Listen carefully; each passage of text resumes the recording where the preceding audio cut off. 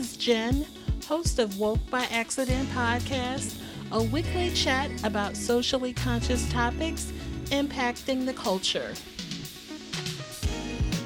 Oftentimes, I'm faced with the following question. What does it mean to be woke? What does it mean to be woke? What does it mean to be woke? After the death that shook the entire country, I decided to step up as a community advocate.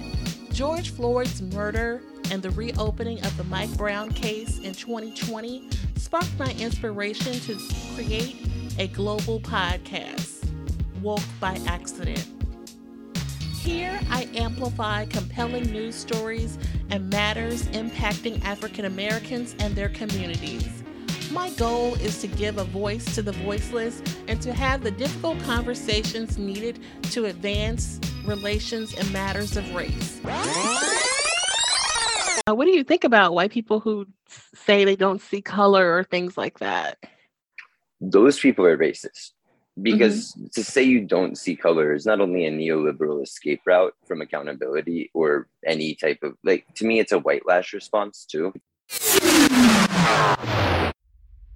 Because right now, while we're doing this interview, somebody can come through your door unannounced, don't knock on the door, and murder you in cold blood on camera and have the wrong person's house and not be prosecuted. Think about that for a second.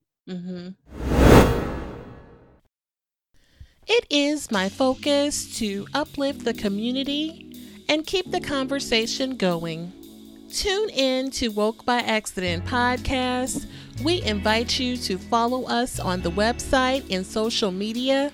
Leave a review, tell a friend. On Instagram, it is Woke by Accident podcast. On Twitter, it is Woke by. On Facebook, it is Woke by Accident podcast. We also are on Clubhouse and Fanbase, Woke by Accident podcast, and Jen is Woke. We appreciate it so much when you listen. Thank you for listening and take care.